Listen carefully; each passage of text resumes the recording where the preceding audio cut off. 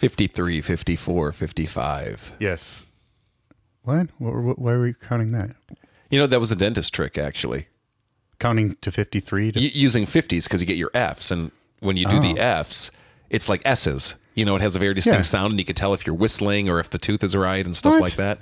Yeah. Are you serious? Yeah, I picked that up from a dentist. But I got a front cap, you know? Yeah. And trying to get it adjusted and doing all this stuff. And he's like, okay. Count your 50s? 53, 54, 55, 50. Because you can keep hearing the Fs over and over again. Okay, let me try. 53, 54, 55, 56, 57. That was beautiful. Are my teeth okay? Your teeth are okay. Good. Questions you never thought you could have. Questions you never thought you could have. Questions you never thought you could have. Questions you never thought you could have. In church. Welcome to the podcast, everyone. My name is Mark Chaffee, your friendly neighborhood podcast cruise director. Great to be here. Hit up questions you never thought you could ask in church.com if you want to submit some questions to us. What we do is I go through them. I pick the real juicy good ones. I throw them in Dave's face and he answers them. Dave, say hello. Hey, everyone. Thank you so much for the questions you've been sending in so far. We've been doing this for a number of years now in the podcast for several episodes now.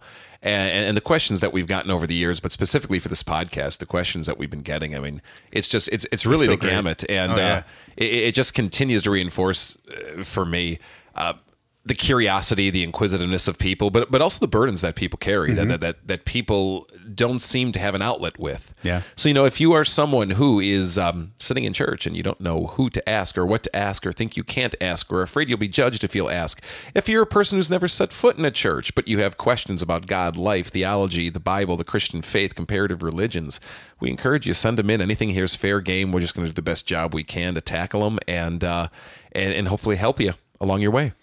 Wow. What do you say we just jump right in and do this thing? Let's do it. Okay, what do we get? This is a text that comes in from the 224. Okay. Should I fear God? Yes. Why should I fear God? Something tells me you're making up that question and that wasn't part of it. It wasn't, but that's my pushback. Well, quite honestly, because he's frightening and powerful. Mm-hmm. I mean, you're dealing with the most powerful force in the universe. Mm-hmm. And if that does not bring with it a healthy sense of fear and respect in the presence of that kind of raw power, you're just kind of missing it. And of course, I think for the fact that God veils himself the way he does so that isn't quite apparent to us, it leads us to kind of take it for granted or take him for granted. Yeah, I think that happens all the time. And a very lackadaisical attitude towards him. But, you know, the day's going to come where we're going to stand before him and just be like, literally, oh my God. Yeah, standing in awe. The awesome power of God. Yeah. You know, I find that interesting because you'll often hear folks say, you know, I grew up in a church tradition maybe a while ago where I didn't know the love of God. All I knew was to fear God. And then conversely, you have people say, yeah, I grew up in a tradition where I was taught to just love God and I have no fear of him. I love how the Lutheran Catechism puts this.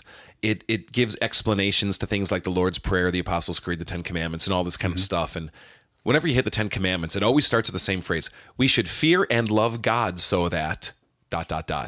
Interesting. Yeah. So it acknowledges both sides of it. Yeah, both sides. It would be wrong to fear God and not love God. It would be wrong to love God and not fear God. You're cutting something short there. And of course, let me speak into this as well. I mean, isn't it funny how a word can have such elastic meaning and carry such different connotations? Some people fear God because they fear that he's going to abuse them or torture them or be cruel to them. And maybe they experience that with parents or people in their own life that they feared. And that's not what this is getting at by any means. But I would suggest that you really wrestle with what the Bible has to say about God and let it develop what that sense of fear should look like. Not the projected ideas that you have over things you think it says. Right. No, actually get into the stories. What's a healthy fear? Because I think you're alluding, there is a very unhealthy fear. Like you said, you know, this happens all the time. You see folks who grow up like you mentioned, with abusive parents, like an abusive father, and they project that onto God. So they're afraid. So there's this fear. It's a negative fear for the wrong reason rather than that awe and respect type of fear. Yeah, and trembling before the sheer power and magnitude of something. So let's talk about the unhealthy fear. I think unhealthy fears come in relationships and certainly in then people's perception of God when people are unpredictable. Is Dad going to come home drunk tonight? Is he going to fly off the handle?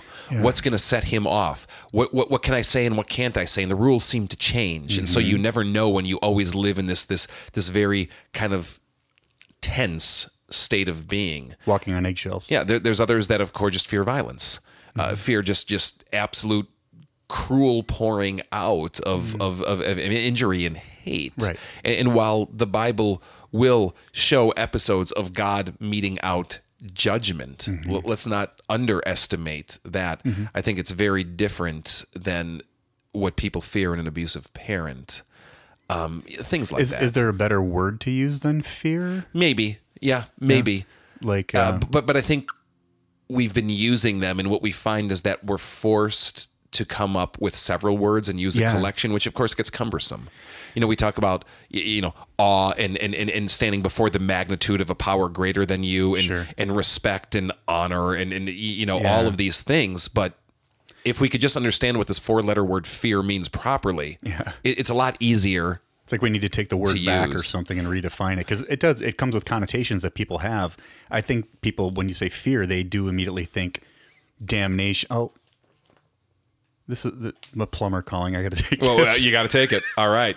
You talk to the plumber, and you want me to just kind of keep going on this, or? Yeah, sure, if you want. All right. Hello, this is Mark. The other issue, so while Mark is with the plumber right now, is that the Old Testament, the Bible, will use the word fear. So even if we use substitute terminology, we still have to allow the Bible to speak in its own language and understand what it's meaning by its words. The Bible will speak of God as a judge, and as such, that means God will carry out justice, which often involves judgments. And that, of course, is a frightening thing when you stand is someone who should be rightfully convicted. And so we should fear, in many ways, even beyond what we're saying, the justice and judgment of God, not because of God's cruelty or capriciousness, but because of the reality of what we deserve. But this is where the love of God comes in so strongly, in that God has provided a seat of mercy, if you will, in the face of our judgment, that he sent his son to stand in the place of judgment for us, to carry that judgment upon himself so that we can receive mercy in his stead. So even when we stand in fear of the judgment of God, understanding that the love of God provides something and speaks to the nature of who God is as a God who does not want to carry out harsh penalty or justice on anyone. The plumber will be here tomorrow. 10 a.m. to unclog. I don't know what happened. Our lives and our souls. I think the motor in our sump, in our basement, it's fully finished. So we have like the bathroom and everything, the toilet, the shower, sinks, everything go into the injector pump, and it failed. So we had water backing up and all over. I'll blame the kids. Yeah. So what did we leave off with? What are we talking about? We were talking about the fear of God. Oh, you know what that was? That was question number 1. So you know what's next? Number 2, unless you skip. Ooh, wait. It would be number 2 for us, but not per se in the sequence of what you have in your hands. That's true. So even if I did number 3, it'd still be my number 2. Or my number 2. This episode's number 2. I'm confused. Okay. Number 2. Number 2. What did Jesus mean by, quote, make every effort to enter through the narrow door, because many, I tell you, will try to enter and will not be able to? Is he referring to heaven? And if so, doesn't, quote unquote, effort contradict the idea of grace, not works, salvation? Sure, but don't get weird with it. What Jesus is, the passage being quoted is right at the end of the Sermon on the Mount. It's the end of Matthew chapter 7, and there's actually 3 things Jesus says back to back to back, all along the similar vein. It's the the narrow door and the narrow gate as opposed to the wide road that leads to destruction. Okay. And then knowing a tree by its fruit, and that good trees bear good, bad, be careful of false prophets, and building your foundation on a house, on a solid foundation, Right. rather than on the sand where it's going to get knocked down. And what Jesus is just simply reiterating over and over and over again is that in the end, judgment is going to come from God. People are going to give answer for their lives. And the sad reality is many people on that day, despite the delusional state they choose to live in or the outright rejection that they front, are going to find themselves exposed on sand or wide roads or having not borne fruit on that final day. And that sadly means judgment. Well, yeah, and the question basically saying, many are going to try to enter, but they won't be able to. So I think the question the listener is asking is, well, wait a second. If I'm trying, doesn't that mean I'm, putting my own effort into making it into the kingdom? And then they're just wondering, does that contradict the whole, hey, it's grace, not works for your salvation? Yeah, a lot of people have struggled with that. And maybe it's helpful if I just read the passage. Yeah. And what's the passage again? It's Matthew chapter 7. This picks up at verse 13, but you got to read all three of these back to back. Okay. Enter through the narrow gate, for wide is the gate and broad is the road that leads to destruction, and many enter through it. But small is the gate and narrow is the road that leads to life, and only few find it. I read it because you're going to notice there isn't vocabulary of try that's coming from later on in a parallel one. It's just a reality statement. But the reality statement is of course laced with warning. Jesus is calling people to follow him. He is the narrow path. He is the narrow gate. He even says, John records him as saying, I am the gate. Yeah. Yeah. Actually, when I first read the question, what hit me was like, well, I think it is saying it's grace, not works salvation, by saying if you're trying to enter, no, you can't try. You can try as hard as you want, and you won't be able to enter. It's only by God's grace. And I would agree with that fully, but I would also say that the 4 verses I just read haven't used any of those words that you just mentioned. Right. And so everyone seems to have this knee-jerk reaction of always having to run back to kind of like this one phrase. Right. Just let it say what it says Sure. and let it apply with its own language. In essence, Jesus is saying, follow me. Yeah. How many follow Jesus? Right. Yeah. It's not universal. It's not everyone. There are stakes to this. It's not just a favorite flavor out there, Jesus is saying, or here's an interesting philosophy that I can bring that can better your life. No, he's saying there's eternal consequences and there's eternal stakes. I mean, this matters in someone's destiny with God. Yeah. Follow me, even though it's the small road and the narrow gate. Right. Now, did you say that one of the parallel gospels does use the terminology try? Is it, or did I misunderstand you? Yeah, maybe. No, I'm not saying a parallel gospel uses the word try there, but I must have misheard. And I forget how the question was worded exactly, but I believe he may be conflating 2 different passages together because following the narrow and wide gate is the tree and the fruit, and basically, not everyone who says to me, Lord, Lord, will enter the kingdom of heaven, but only he who does the will of my Father who is in heaven, which of course does suggest that you're doing something. Your work or Yeah. the fruit of my tree has consequences. Lord, Lord, they'll say in that day, did we not prophesy in your name and drive out demons and perform miracles? And I will tell them plainly, I never knew you. Away from me, evil doers. Done.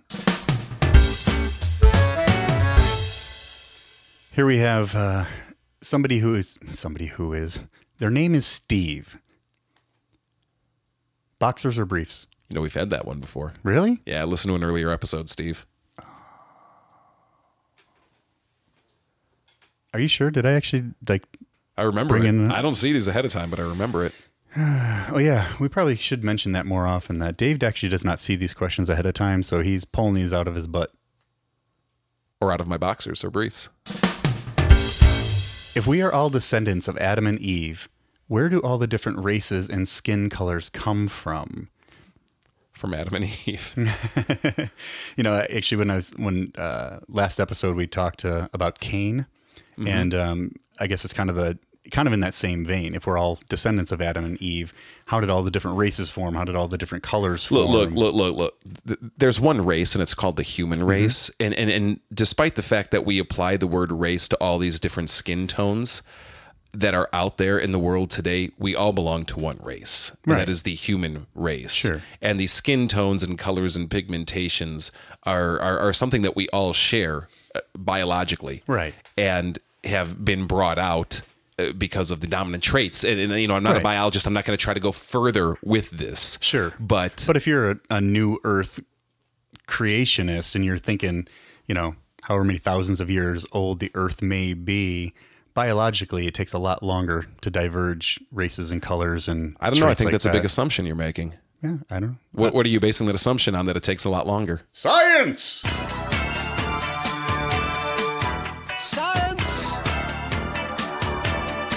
Yeah? Yeah, I think so. Okay, so give I me the don't know science on it. Well, I can't do that. I'm not a scientist. Well, that's my point, is this Yeah. is what people often assume and often say, Yeah. is they have these knee-jerk reactions that, well, it must take much longer to have these kinds of variations Right. define themselves within a species, so to speak. Yeah. And my pushback simply is, does it?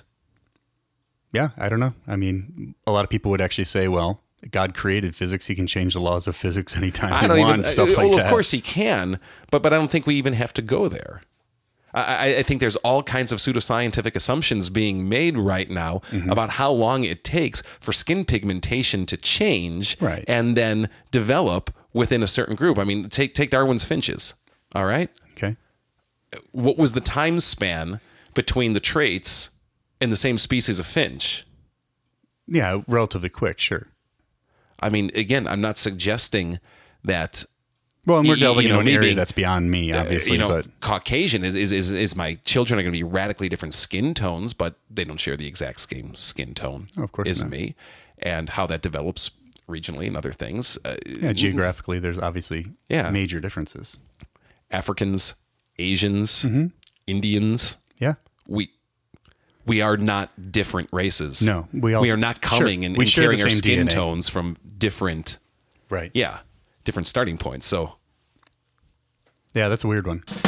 Questions. This is from Alec from Volo, Illinois. His favorite pizza topping is bacon. He addresses you actually formally. Dave, comma. Being the leader of a local church, you are called to a somewhat higher standard than most. That being said, when you make a sandwich or toast, do you take the butt piece of the bread loaf or do you leave it for some future unsuspecting toast eater? What are the moral implications of this and what would Jesus do? I always take the butt piece. You are the butt. What would Jesus do? Would he take the butt? Is it even called isn't it called the heel? I think it is called the heel. Yeah, that doesn't sound right. Yeah, I really don't know what the proper terminology on the ends are. butt bread.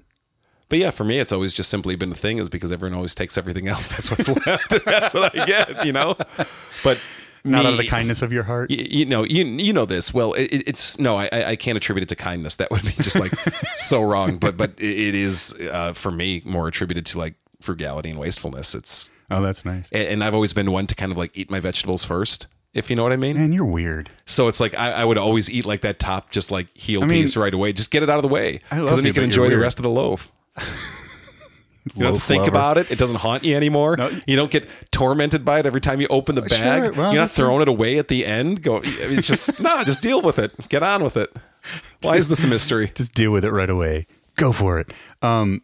Yeah. The only problem I really have with the heel though is like you can use it for most things, but except for like when you do a grilled cheese, you got to flip it No. inside. Well, of course. I and mean, just really- it's you got to use the right tool. Yeah, I mean, it doesn't work. you gotta in be many practical things. about But like things. if you're dipping it in soup or something like that, it's Oh, yeah, fantastic. yeah. It's totally even fine. Yeah. Or mopping the floor with it. mopping the floor. It works great. Yeah. feeding the Windows. bird. Clean the window. Put it back in the bag. Dad, this bread tastes funny. And why is it sparkly blue? Thank you, Alec. I don't even know what number we're on. I guess it doesn't matter. It really doesn't. So, Dave, this one's anonymous. we might have had this one before. What am I doing? Do I have the right list? Who answers your questions and doubts when you can't discern them from the Bible or other sources? And like it, do you have any fear or doubt in your walk with Jesus? Well, sure. There's constantly episodes of fear and doubt, and that doesn't mean they're constant states. But I mean, it's true for all of us. There's things that we face, and in times when we're emotionally weak, and in times when we're considering new things, and times when our worldviews are getting upset or are challenged by other ways of thinking that are that are very either pervasive or compelling. That of course cause these kinds of moments. So yes, but like the listener too. I would assume it's very much the same. There's a community of people in my life that I can seek wisdom from, and it's not one person, because there generally isn't one fount of wisdom that exists for all things. Right. Some of the people are people I've never met who have written books that I've learned to trust that way. But there's other people with flesh and blood in in my life that I'm able to turn to with various things as well. So I think people it's an often, assortment. I think people often have an opinion or a thought on, I think pastors, there's this hierarchical, like, well, I come to you for answers, but you're at the top. So where do you go type of thing? No one's at the top. You find out it's a circle really quick. You always need someone above you. And again, I'm not per se even talking like authority and accountability and how your flow chart works in your org or something. Right. That so misses the point of what I'm getting at here. But just like there's no one who's the best. Right. There's always someone who knows more, always someone who has wisdom. Sometimes it's from the least of these.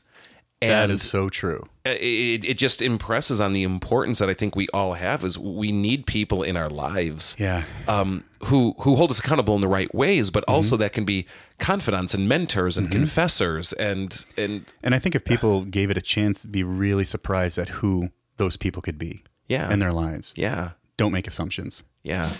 Question you never thought you could ask. Pastor Dave, do you like pugs? I have nothing against them. Here's an anonymous one. A lot of people I'm noticing don't like to identify themselves or even where they're from. I wonder if I should force some of the fields on the website to at least give us something. I don't know. I think people like the cloak of anonymity. We're just curious because we want to see what the geographical spread is. Well, I know. I was going to say, because they could still lie. We wouldn't know. Yeah. Yeah. But hopefully they wouldn't be lying. Let people be free. Be free, my people. Who are the 144,000 sealed in Revelations 7:5? Are they the only people marked to be saved? And why is there no other mention of them? And forgive me just for the pet peeve, but it is something that I'm working to try to correct. It's Revelation, not Revelations. Most people do say it wrong. That's okay. Yeah. And who are the 144,000 listed there? Yeah. Well, again, when I say they're not defined, what I mean specifically by this is that the book of Revelation or the rest of the Bible doesn't give, shall I say, an answer key to the symbolism of Revelation. Okay. Now, you can read in Revelation, I believe it's Revelation chapter 7:14, you said was the verse? They mentioned, 7:5. So if you can it's provide chapter 7 because chapter it's several verses that goes through provide it. context for what and this chapter is. And what really Revelation quick, is. Yeah. Yeah, it lays out a breakdown of 12,000 from each of the tribes of Israel. What's fascinating, though, is that the list of the tribes of Israel does not actually perfectly match other listings of the tribes of Israel. So, for example... You mean the ones listed in Revelation? In Revelation 7. Don't match what you find elsewhere listed? The 12 tribes? Yeah, and it's not an exact. I don't want to say it's Not like just grossly spelling off, difference, but is it? no, it's not spelling. It's actually an intentional move of the author. Most people think, really? And you can see my book of Revelation here, which is just like this torn up, tattered mess. Can you even but read it? Fortunately, I can bring this little corner out and get to 7. And I just wanted to verify this, but correct what I was thinking in that the tribe of Dan is not mentioned in this list. And so that's suggestive of some things. But let me kind of just cut through all the arguments on this. Revelation is a highly symbolic book. It uses numbers and metaphors and images to represent things. And so this 144,000 is not to be taken as a literal number that you are going to find in the throne room of heaven. And that's what we're getting here is this scene of, those who are sealed in the heavenly courts and chosen by God and sealed is how the book of Revelation will put it, set aside and marked and kind of stamped with the imprimatur of God. And in essence, they represent the totality of God's people, Old and New Testament. So it's just symbolic for all of humanity or just No, Israel? not all of humanity, but the people of God. Oh, okay. Old and New Testament. Right. Interesting. And there's all this logic I can walk you through of how people get there. Of course, anytime, keep this in mind, listener, that when I talk about the book of Revelation, you're always going to have about 150 theories that are going to be presented in the mainstream or even in Christian literature. Oh, it's huge. On how to interpret it. And I know immediately that if we were sitting here dialoguing face to face, I would get pushback from other God-fearing folks who take a very different interpretive line on it. I do get it, but for the sake of time and movement of the podcast, I'm simply just going to suggest that answer right now, that it's referring to the totality of the people of God who have been set aside. And it's this wonderful hope, this promise that God sealed you. If you're a person of God, that this is not some mistake, that God has chosen you, that God has sealed you, that God is protecting you despite the persecution and despite even the martyrdom that the people of Revelation have to face. And so it gives hope and it gives a sense that you don't have to fear even when you're afraid. I want to read the Bible, but don't know where to begin. Should I just start at the beginning like any other book? You can, and I'm certainly not going to tell you not to if that's what you want to do. If that's what you want to do it. But I caution against it, and for this reason only. Unless you love literature, and this person could be an English professor for all I know, or just love books and be a speed reader. I found that for the average person, that when they start in Genesis, they derail pretty quickly. Get overwhelmed? And it's twofold. Bogged down. It's not so much the storyline of Genesis. I think it's interesting enough to people. But in a lot of people's mind, there's a kind of, when do we get to Jesus? And you've got a lot of traction and a lot of ground to cover before you're going to get there. And so that can be defeating. But I think what gets more defeating is they finally hit like Exodus 21. Because, Genesis 1 to Exodus 21 is narrative, and it's pretty exciting narrative and very interesting. It's when you see all the great movies made out of all the stories back then. But then you hit Exodus 21 and you get 20 chapters of legal code, including how to design the tabernacle. Right. And then you get into Leviticus, which is all, it's become a tongue-in-cheek joke. And then you get to Numbers, which is 10 chapters of census. And so any desire to kind of punch through it gets defeated like that. Yeah. So my suggestion to the average person is different, and I'm going to lay it out right now. Yeah, go for it. Read Luke. Just start there. Start with Luke. Read Luke straight through. Then read Acts. Okay. Then make a choice at that point. You've just got 2 books down. Make a choice at that point. If you want to stay in the New Testament, go back and read the other Gospels, Matthew, Mark, John. Okay. And if you'd like to get back to the, shall we say, prequel and get into the Old Testament, after you read Acts, then go back to Genesis. Interesting. So why is that? So why start with Luke? Well, a lot of people will tell first-time believers or people new to the faith to start with John. Right. There's certainly nothing wrong with it. I mean, there's a reason for it, is because Jesus and John make such incredible statements about who he is and talks about the way of salvation so clearly. But it's also a lot of what you would call philosophical discussion. There's a lot of double entendres and mixed metaphors and multiple layers of meaning that can also get difficult. It's obviously my favorite gospel. So if you're artsy fartsy or a romantic at heart, that type of stuff. Yeah. What I like about Luke is, you're getting the basic biography of Jesus. You're getting the storyline. With it, you're getting the Christmas story, so you're getting the birth narrative. But he is also the author that maintains most of the parables of Jesus. So you're getting a lot of these teaching sections and parables that you're not going to get in the other Gospels. Things like the Good Samaritan, things like the prodigal son, things that, speak so loudly into the character of who Jesus is. And then if you go to Acts afterwards, you're reading part 1 and part 2 from the same author, because Right. Acts picks up with after Jesus' resurrection and ascension into heaven with what life was like for those in the early church. So you're getting a good kind of just lay of the land of what happened, who are these people, and there's plenty of theology and just insight and wisdom and encouragement to boot. So That's great.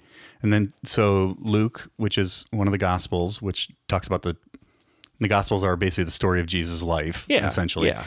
And then Acts, like what happened right after Jesus died, rose, whatever it was. Yeah, through just the like first 30 early some odd church. years of those followers of Jesus Right. in the wake of Jesus' ascension. Yeah, right. it makes sense to really start there. And then you said, then go back and read the other Gospels if you want, or did you say jump to... I gave an option, and forgive me, Right. because sometimes options paralyze. Yeah, no, that's fine. But yeah, then maybe jump back to Genesis and read it up through read Exodus some of the 20. story. Okay. And then at Exodus 20, after you read Exodus 20, that's 10 Commandments, then skip over to like Numbers 10 or Numbers 11, where the narrative picks up, and read that, and maybe through Deuteronomy. Joshua and Judges and Ruth get interesting. Yeah. The Samuels and the Kings are interesting. I would skip Chronicles and maybe go to, because it's just repetitive, then Yeah. maybe to Ezra, Nehemiah, and Esther. And at that point, you've just covered a lot of ground. Yeah. There's something we do at our church every year is that we put together Bible reading plans to help people through it. Yeah. And, that's something we could share with any listener who requests it. And there's plenty of guides out there too of daily Bible reading plan. I've heard this. I don't know if it's true, but I heard this very recently, that it will take you 70 hours to read the Bible. Really? Cover to cover. Actually, 70 physical hours. Yeah, and I didn't get the sense that means you're a speed reader. But I also didn't. That seems what? But I also didn't. It seems shorter, doesn't it, than you'd think? Yeah, a lot shorter. But I also didn't get the sense that what that means is that you're sitting there pondering the words and deeply soaking in, that you're just kind of Mechanically reading it. reading at a casual pace. Right. Not thinking as you're reading, just these are the words. Yeah.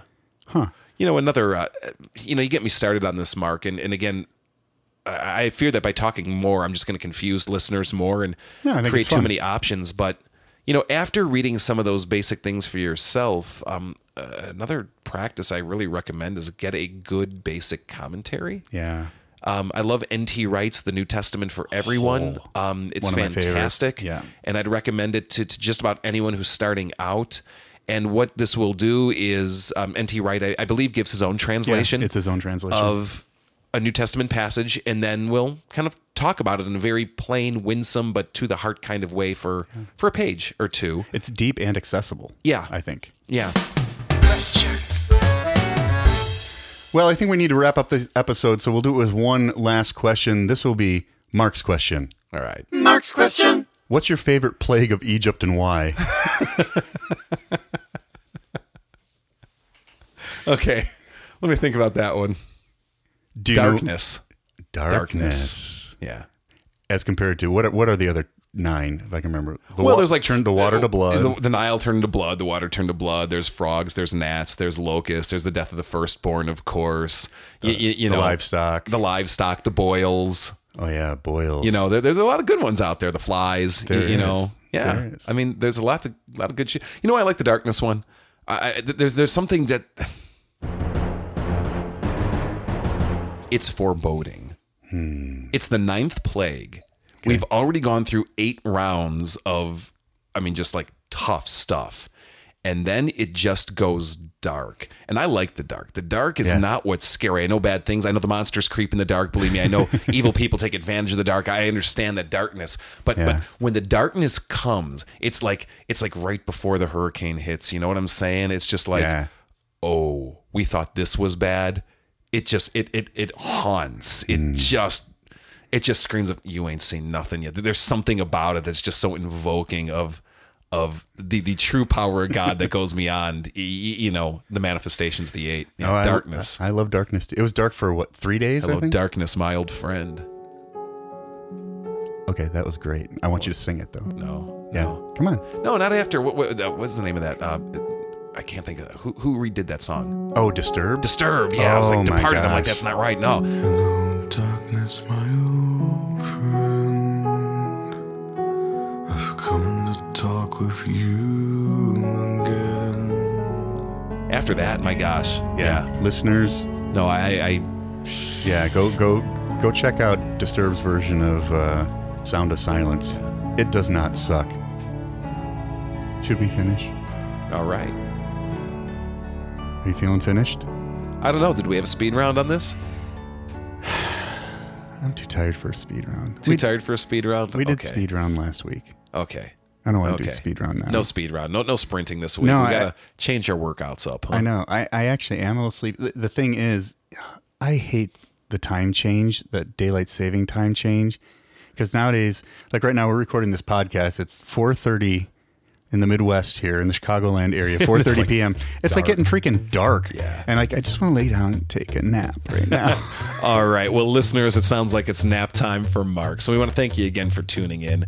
Please visit our website, questionsyouneverthoughtyoucouldaskInchurch.com. You can post any questions you have for us there, and Mark will get them and work through them. And eventually, in one of these podcasts, he'll fish them to me, and I'll just do the best I can of addressing whatever questions you have on God, life, theology, the Bible, religion, you name it. Any question is fair game.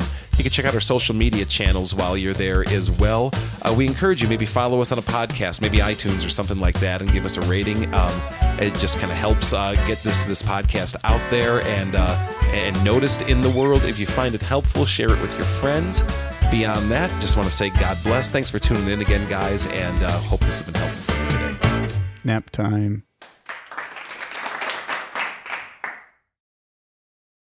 Butt bread? Dad, this bread tastes funny. And why is it sparkly blue?